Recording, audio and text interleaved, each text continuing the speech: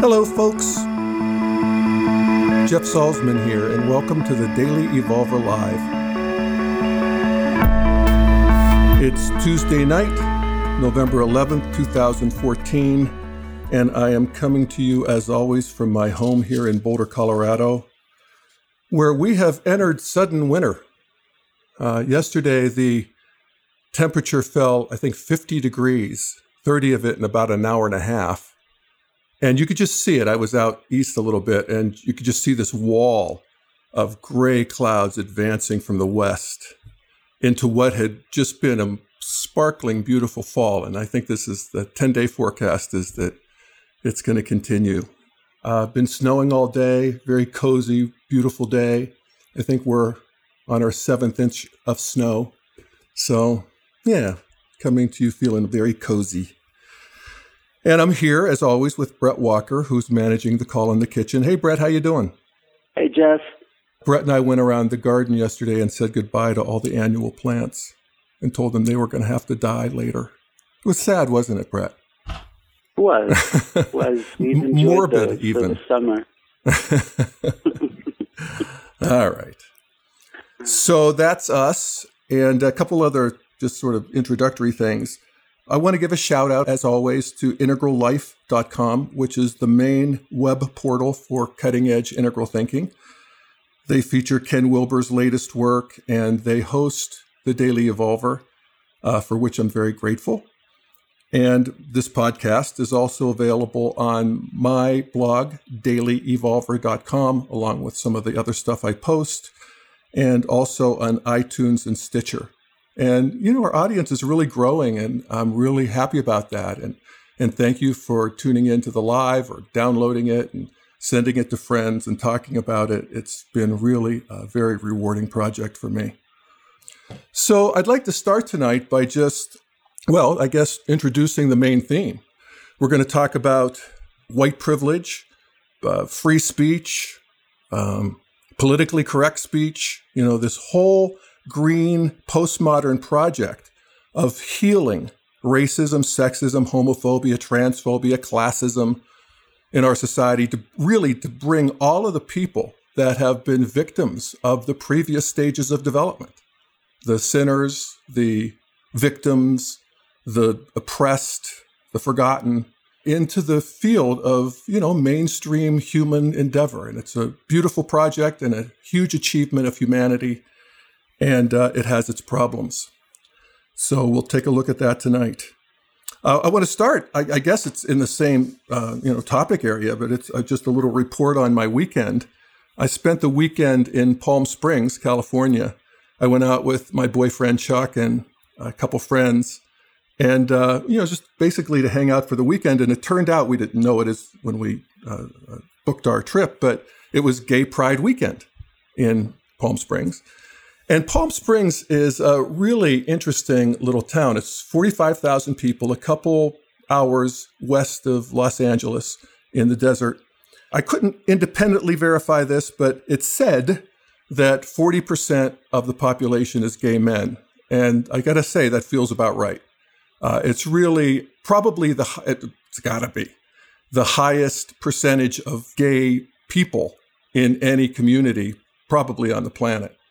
So, of course, they do Gay Pride up big, and they have huge shows and stages. They close off 10 or 12 blocks of the downtown area. There's pavilions, there's street performers, there's all these displays and food.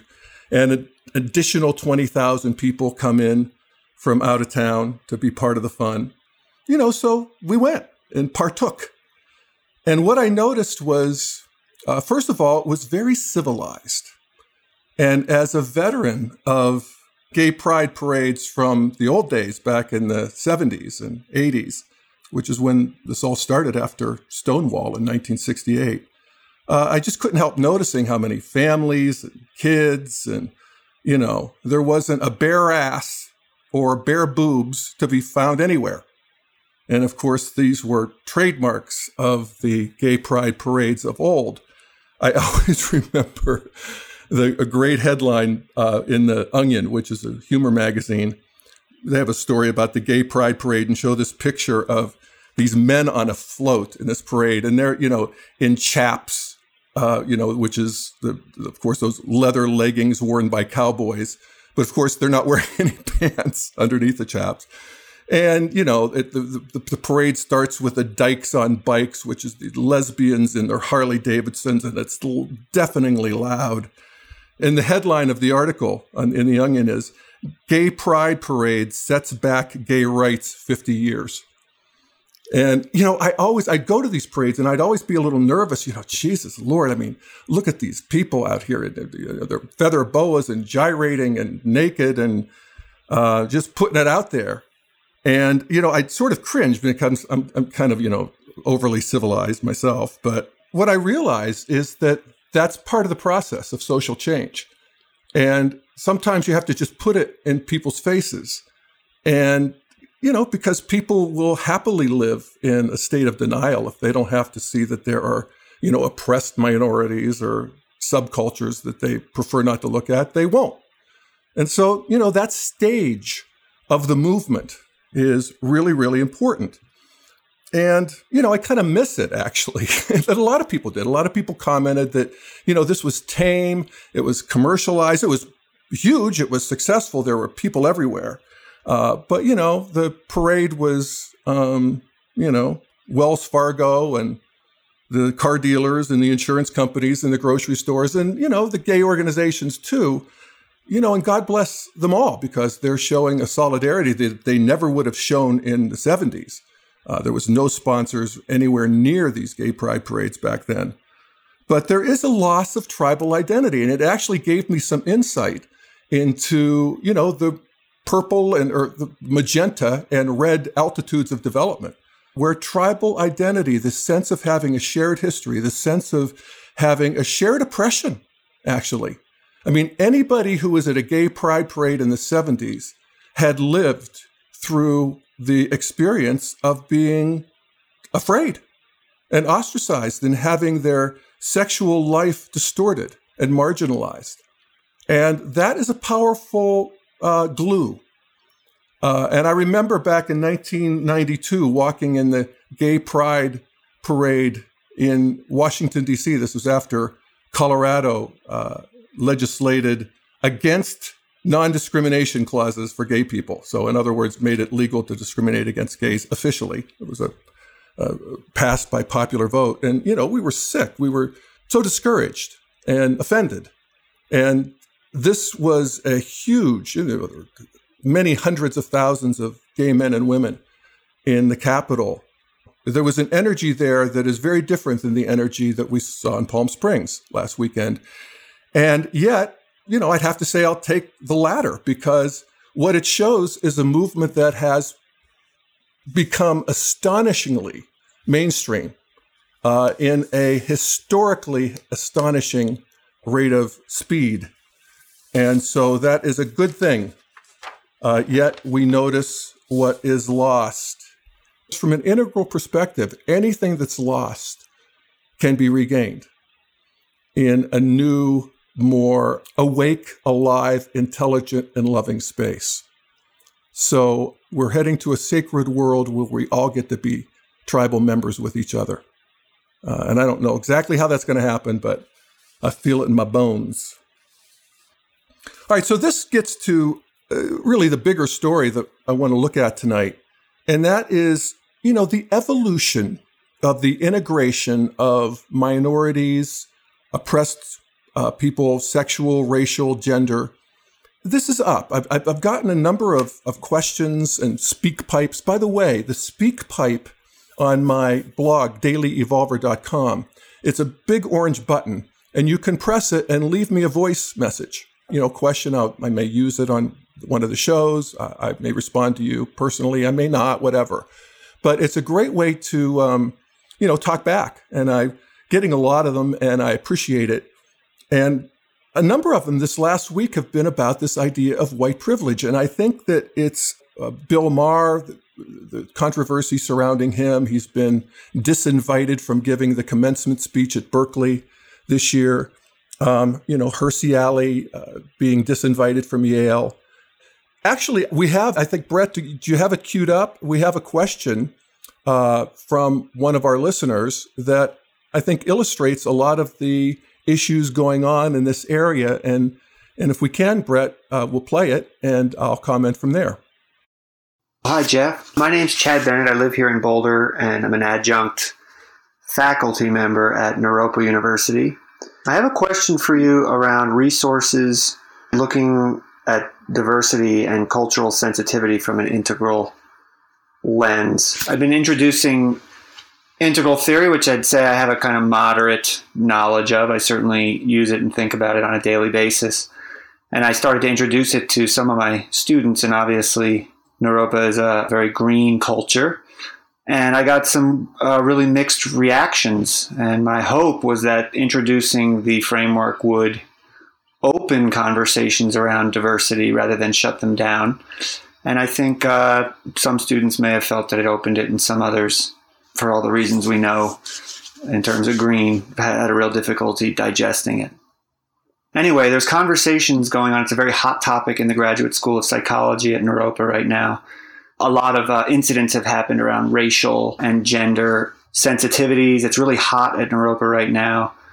And there are a few of us, privileged white men, quote unquote, who are really looking to take the dialogue to another level and are even thinking of forming a group where it's safe actually for men in privilege to speak openly about this. And I'm hoping to introduce an integral framework. So the long and short of it is, are there any books, resources, names you could throw me around using the integral framework for cultural competence and diversity issues? Yeah, thanks, Brett. And thanks, Chad. Yeah, I talked to Chad a bit today as well, and I share a lot of his experience. And I'll speak from my own experience at Naropa. I went to Naropa for about 5 years, got a master's degree there. I think I graduated about 7 or 8 years ago. And it is a green organization, and that's not an insult. A lot of times in the integral world, people see it as such. It's not. It's a stage of development that is a huge achievement, again, in terms of actually turning one's attention to bringing online the people who have been left behind. And I think it's really, as I say, just it amazes me that that's the evolutionary stage that people went to after traditionalism and modernity in the first half of the 20th century. But it is, and it's good news. And really, the project of Green is to, change that, to bring everybody, to make everybody equal. And we start with equality in terms of what we would call in the integral world, the exteriors. That is how we treat other people in terms of actual behavior. So we don't discriminate. And also in terms of the legal system and the social structures that there is, since 1964 in the civil rights legislation here in the United States, it is illegal to discriminate against people in terms of housing, education, employment, and so forth. So, for the most part, the legal side of the street, the exterior side of the street is handled. And there's still some question about, do we do affirmative action? Do we make legal systems that, in a sense, privilege people who have been deprivileged in the past? That is on the way out. There's been some legal decisions by the Supreme Court that undermine that, but that's still in play. Certainly people can do that individually, affirmatively. But really, the project at this stage of the game is for the interiors, the hearts and minds of people, because we see that by almost any social metric, employment, education, health, violence, African Americans particularly, but other minorities as well, are behind in every measure. And that's at the same time that there is a huge growth of an African American middle class and just basic integration, intermarrying, and so forth, where these distinctions start to even fade away as the genetics are mixed. And this is a good thing. But it's still very much true and very much with us. And, I think there's a couple observations I'd make is that in one sense, a lot of what is considered racism is actually a function of development. For instance, there's the question that's often raised when you're talking about racism, and that is, who do I cross the street to avoid? Do I cross the street to avoid black people? And of course, most people would not cross the street to avoid somebody who looks like Colin Powell or Barack Obama, who's, dressed and carrying a briefcase and a suit and all of that good stuff, because that denotes a modern person. And we're not afraid of modern people. We are afraid of people who are at red. And so if there is somebody who is, that I get the vibe that they're red, whether they're black or white, they're a thug, they're a skinhead, they're a drunk, whatever, I'm going to avoid them. And that's not racism. That's, avoiding red, not black. So there's confusion around that. But still, racism is alive and well. I read a statistic, I wish I could have found it, but it broke my heart, really. And it was that job resumes from people with names associated with African Americans get far fewer responses than resumes from people with names who are more white sounding. And geez, what a, cross the bear, what a barrier to overcome. And this is just indicative of, this kind of subtle racism that happens in the interiors where the work is still being done. And the cutting edge of this work is in academia right now. And it's a new project, well, probably a couple decades old, but relatively new historically, where it's not just about overcoming overt racism. It's about pointing out privilege. Racism is the sense that, or the reality, that other people are put at a disadvantage. And white privilege is the sense that I, as a white person, am being put at an advantage. And that's a difference. One is fixing what's broken. The other is noticing something that is invisible until you pay attention. And this is where my experience at Naropa really helped me. And I hear that some of the same dynamics happening in Chad's question. And that is that one of the things that was made clear to me when I was at Naropa, and I went there, middle-aged. I was, in my early 40s. I'd been successful in business. I'm white. I'm a man. I was gay. I am gay. So that was a little bit of a calling card for me there. But for the most part, it was made clear to me that I can never and will never understand the plight of people, women, blacks, poor, disadvantaged in ways that I am not.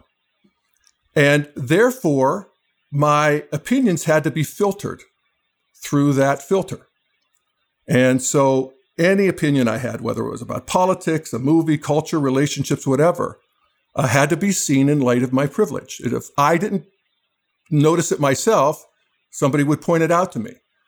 And did I feel oppressed by that? Yeah, I actually did in real time. I had good ideas too. I was coming from a good place and a good heart. But now I realize the intelligence of that. And part of it was, I think, maybe a year or so into it, I got in touch with something that I'd never gotten in touch with. And I'm not sure I ever would have if I hadn't been put through this. And that was my own rage about being oppressed as a gay guy. My story to myself was that I've never been discriminated against that I know of. And I really wasn't in terms of any job or anything like that, or I don't remember losing any friends. Maybe I did. Maybe people snickered behind my back. I don't know. But my family was great. My friends were great. I, had a successful career. And yet, I remember going to the movie in, whenever this was, 2004, 2005. And I remember it like yesterday. I was watching some romantic comedy. And I remember thinking to myself, if I have to sit here and watch Meg fucking Ryan kiss Tom fucking Hanks one more minute, I'm going to stand in my seat and start shouting. Where are my stories? I love too. I'm passionate too. I'm, my life, my sexuality, my love is not something to be ignored. And when am I ever going to see something up in that screen that represents me? And, it took a while. Actually, the first one was Brokeback Mountain, and still the best of the genre. There's now, there's a whole subculture now. This is, again, the amazing progress that gay people have made and the culture has made regarding gay people is there's a whole subculture of gay romantic movies, comedies and dramas and so forth that just didn't exist back in the day. I'm glad I felt that. It didn't last, but it was integrated. And it helped me to understand some of the, rage that comes with being left out because of a characteristic that you had nothing to do with. It's really just as we move into a more and more mature, modern, and postmodern sensibility, it just becomes intolerable to accept that. And so does Green overcorrect to a degree? Yeah, I guess it does. I mean, there's a certain currency to being a victim at Green. The victims are heard.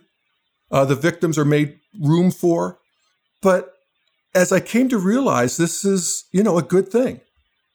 And that, there's always politically correct speech in every stage of development, in first tier for sure. Traditionalism, it's not okay to speak badly of God. That's politically incorrect. In modernism, it's not okay to be irrational, superstitious. In postmodernity, it's not allowed to speak ill or insensitively about those who have been oppressed and left out. Equality is the goal and byword. And what I realized is that this is something that is really beyond understanding. It's not something that makes sense in a mental way, but it makes sense in a heart way.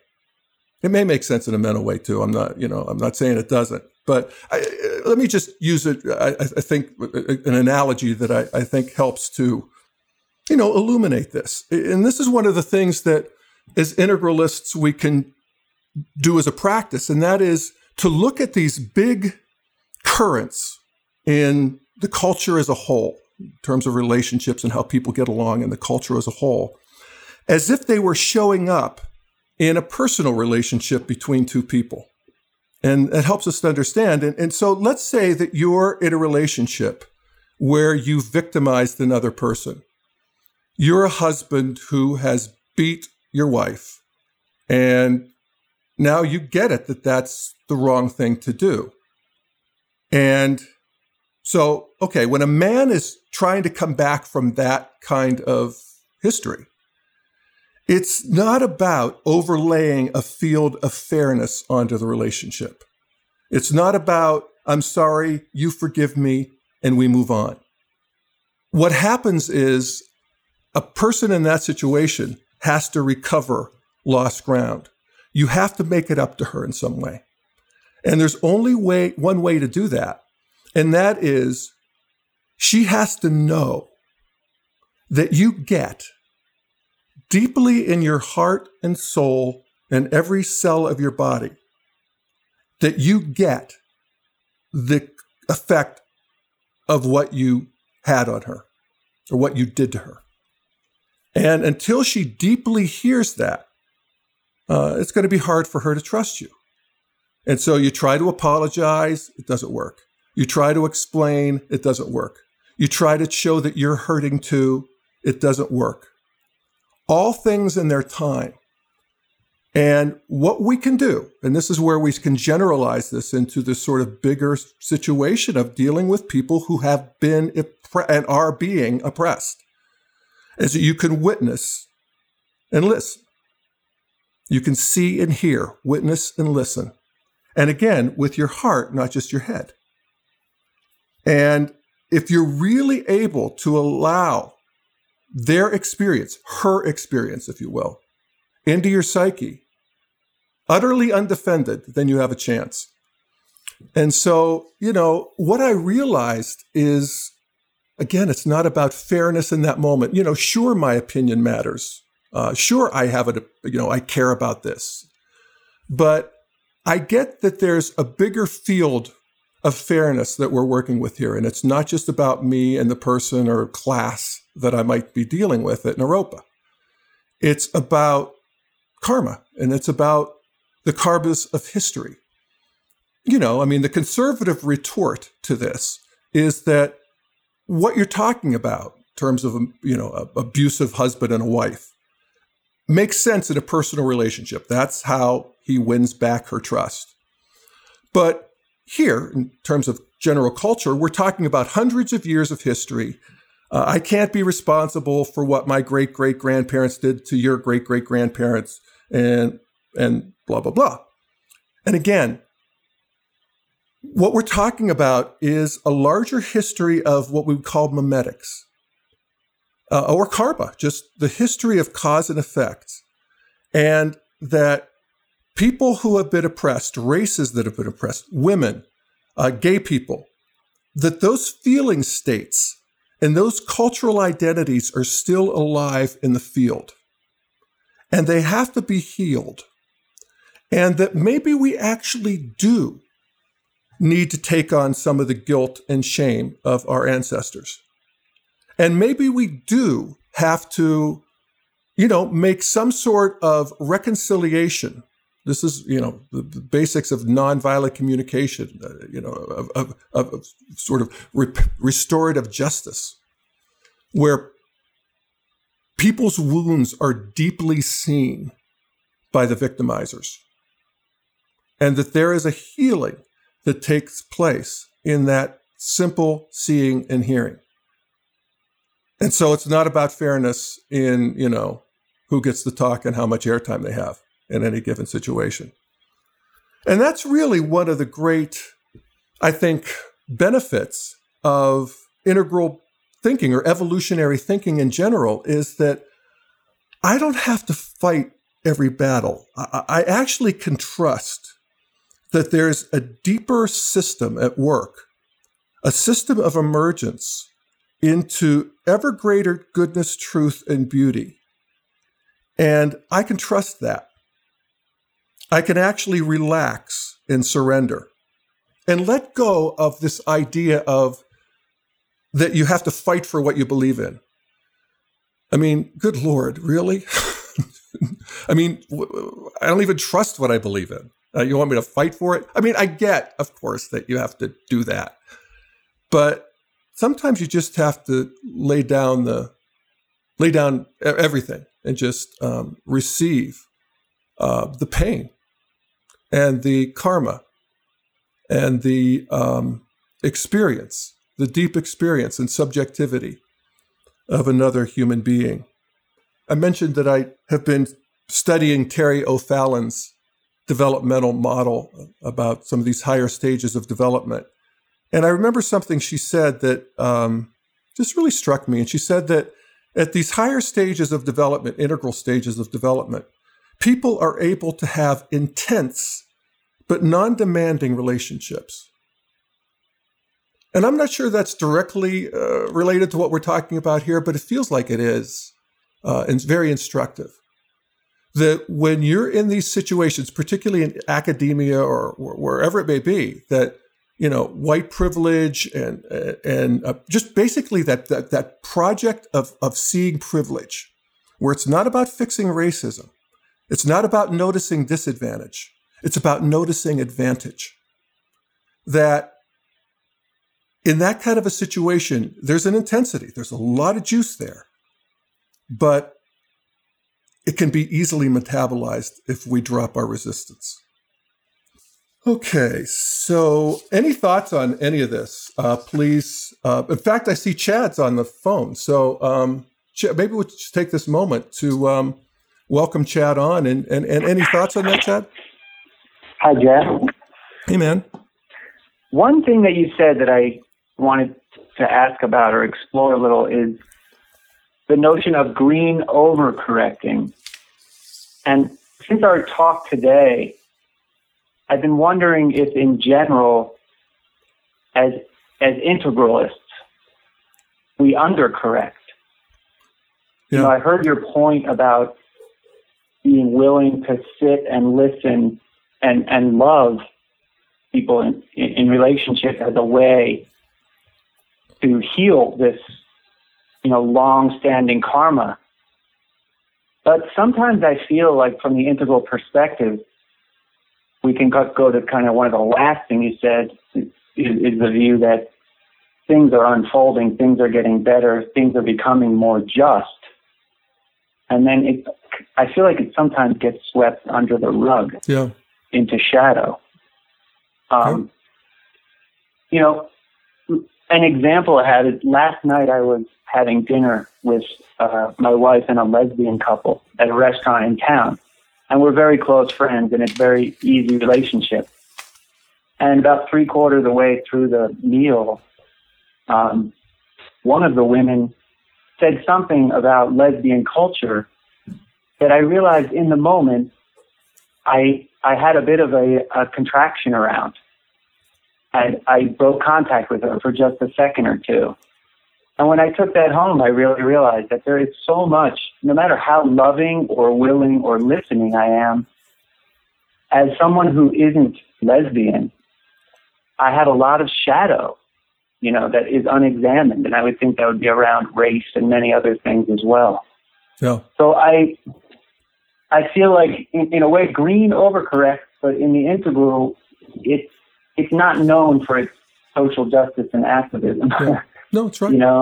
And so I feel like for me, I'm really starting to look into what would a shadow work kind of forum look like for, white privileged men, for example, where we're kind of caught in a situation where it's really difficult to talk about these things. Yeah. No, and I appreciate what you said in your call and in our conversation, that you are talking to other white privileged men about this in your own container, because there's a safety there that is really, really fruitful. And, there's a sort of mutual support in looking at shadow.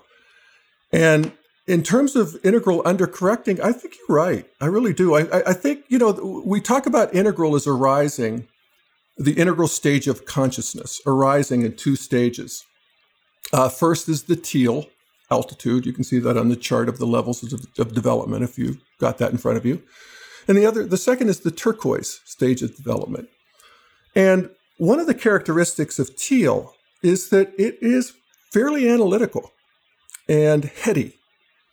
And it's about seeing development, and seeing evolution, and actually even seeing, the emergence of goodness, truth, and beauty. It's also very individual. It's agentic. It's not communal in the way that green was or that turquoise is. And as we move from teal into turquoise, there is this is just a natural polarity that we want to move to the collective side of the street, where we want to take our integral awareness and actually, be with other people.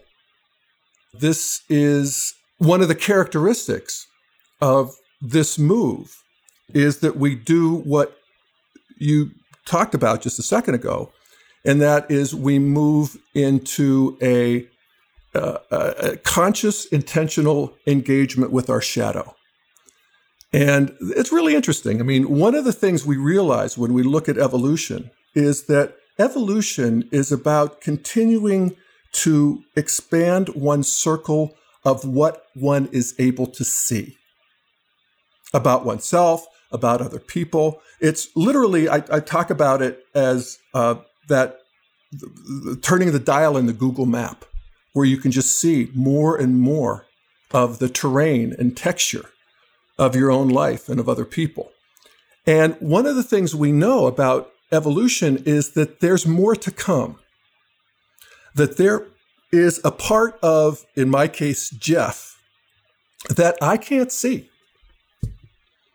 And that's really new, that realization, that there's a part of myself that I can't see, and that the project of my life, and maybe the project of Jeff over many lifetimes, I don't know, but I don't rule it out, is to just continue to see the parts that I'm missing, the parts that are running me unconsciously.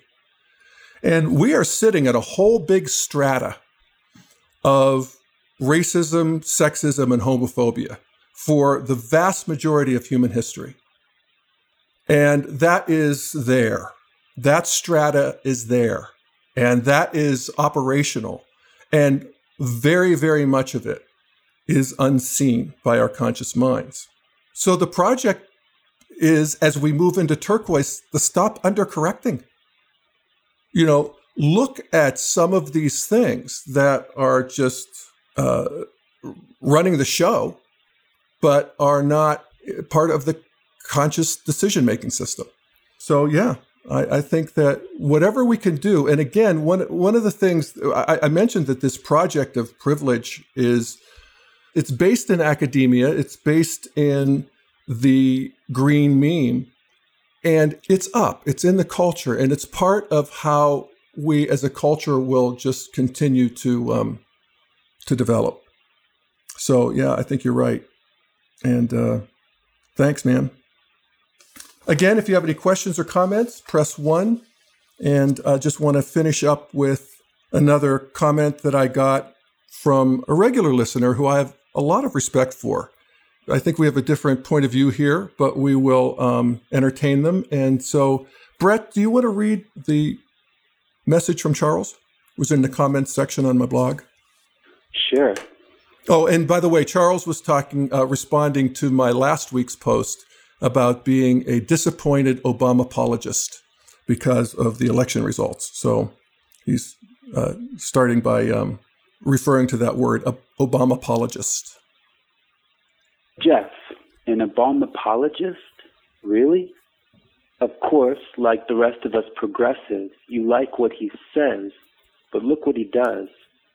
At his actual policy decisions. After accepting a Nobel Peace Prize, he's become a serial killer who is comfortable with selecting names from a weekly kill list for so-called targeted drone attacks that have killed more than 2,000 people so far, most of them civilians, including old men, women, and children, in at least 6 countries. He reserves the right to assassinate American citizens and others without due process. He ramped up the illegal war in Afghanistan and now renews his commitment to aggressive war in Iraq after earlier participating in the disastrous attack on Libya. He looks the other way as Israel systematically bombs and starves the citizens of Gaza, reducing them to the condition of junkyard dogs. He violates the Constitution by refusing to prosecute high crimes committed by top officials of the Bush administration. He's a corporatist who lets the Justice Department pass on indicting too-big-to-jail CEOs of the predatory Wall Street banks that nearly destroyed the financial system. He leads no fight to raise taxes on corporations, nor to strengthen labor unions, nor to eliminate massive subsidies to agricultural, energy, and other industries. He does nothing about the world's largest prison population, a huge percentage of which consists of black youth stuck there for petty crimes. He continues to deport record numbers of undocumented workers. He has persecuted and prosecuted record numbers of whistleblowers. He has authorized billions to upgrade the U.S.'s nuclear arsenal. I could go on. That's a lot that needs defending. As an Obama apologist, you've got a heavy stone to roll. As an integralist, you shouldn't even be trying. As Ken Wilber has written, every stage of development has its triumphs and disasters. Obama, I'm afraid, has become an agent of disaster, and no integralist should be afraid to say so. Whew. A lot. God. All right. I'm not going to even argue facts. I think he's right enough in this critique. In terms of actual policy, I want a world with no war and no government oppression, and where Israel's a better citizen, and immigration is handled, and all of that stuff. But I guess my biggest response or retort to that critique is I can actually say it in 3 words. President John McCain. Actually, I could say it in 8 words. President John McCain and Vice President Sarah Palin. And, this was the choice we had. And there's a couple things at work. First is, it's a little bit like I talked about earlier about the gay pride parade pushing gay culture, smashing into the face of mainstream America. And look at me. And, the extreme expression. And I think that there is a very, very legitimate place for this kind of polemic. And polemic's not a bad word. You're making a political argument here, Charles, and I think there's a place for it. Some people are natural crusaders. And it's part of that is, as I said, the extreme. And it actually makes me think, will there be a time in human history where it will be unthinkable to kill anyone for any reason? Where we'll have a sturdy enough global civilization where, not only will it not be okay for individuals to kill each other, it won't be okay for nations to, and there will be some enforcement. And I think that's true. And the problems that you point out will be solved. But in the meantime, America is a big old battleship. And if Obama presented the agenda that you describe, he wouldn't be president. He couldn't be president. I'm not sure he could be on the city council of Boulder, Colorado. Maybe he could. But you have to soft pedal some of that. Politics is the art of the possible.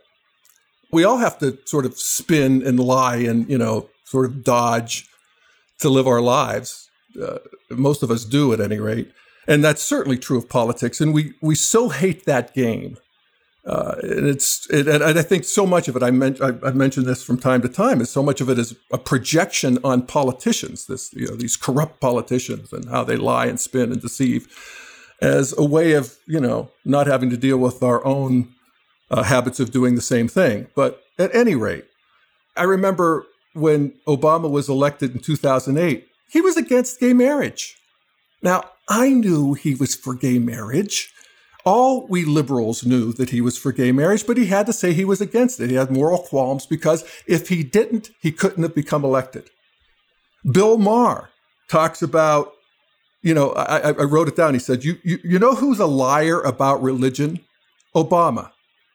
He's always spouting spiritual shit, and I don't believe it for a second. He's a drop-dead atheist, absolutely.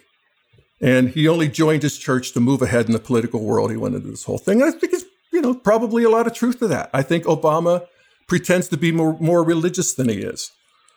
Again, these are binary choices between Barack Obama and John McCain.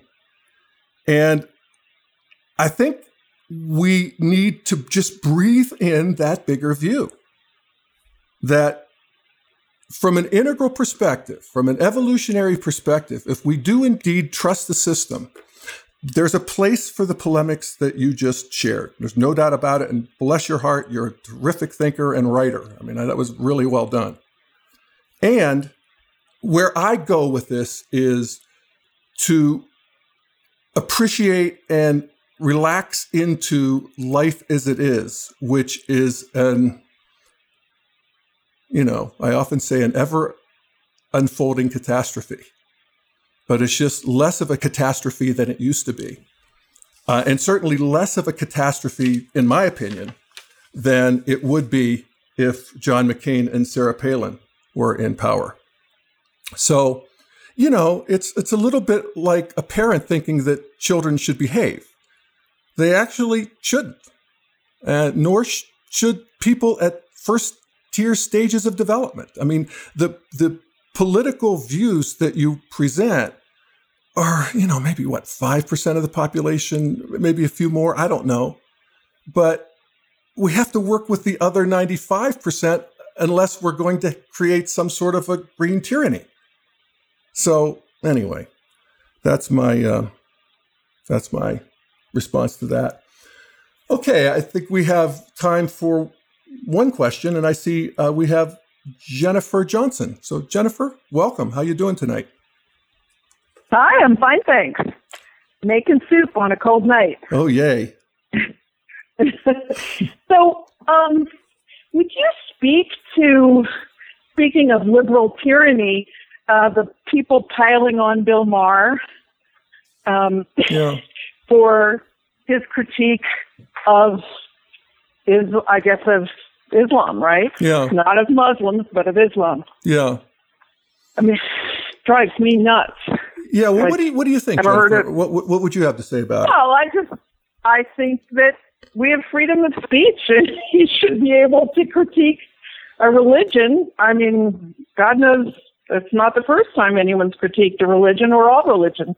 Yeah. And the thing that I noticed with the second person who went on and really seemed like she was there on the show on a mission to get him. Yeah. Is that she didn't listen at all. She was completely obsessed with her mission and really wasn't hearing him or the other panelists. Mm-hmm. So I found it disturbing because I actually would like to know more about Islam and, understand it. And I don't expect to like all of it any more than I do any religion. I think this is an example where evolution is beautiful but not pretty. I think what you just said about you'd like to know more about Islam, I would too, actually. I it's the religion I know the least about. And it's a religion of, I don't know, however many billion people, 99.9% of which are peaceful. Modern Islam is as civilized as modern Christianity or any other religion. Pre-modern Islam is as violent as pre-modern Christianity. There's just a higher percentage of it for all kinds of reasons right now.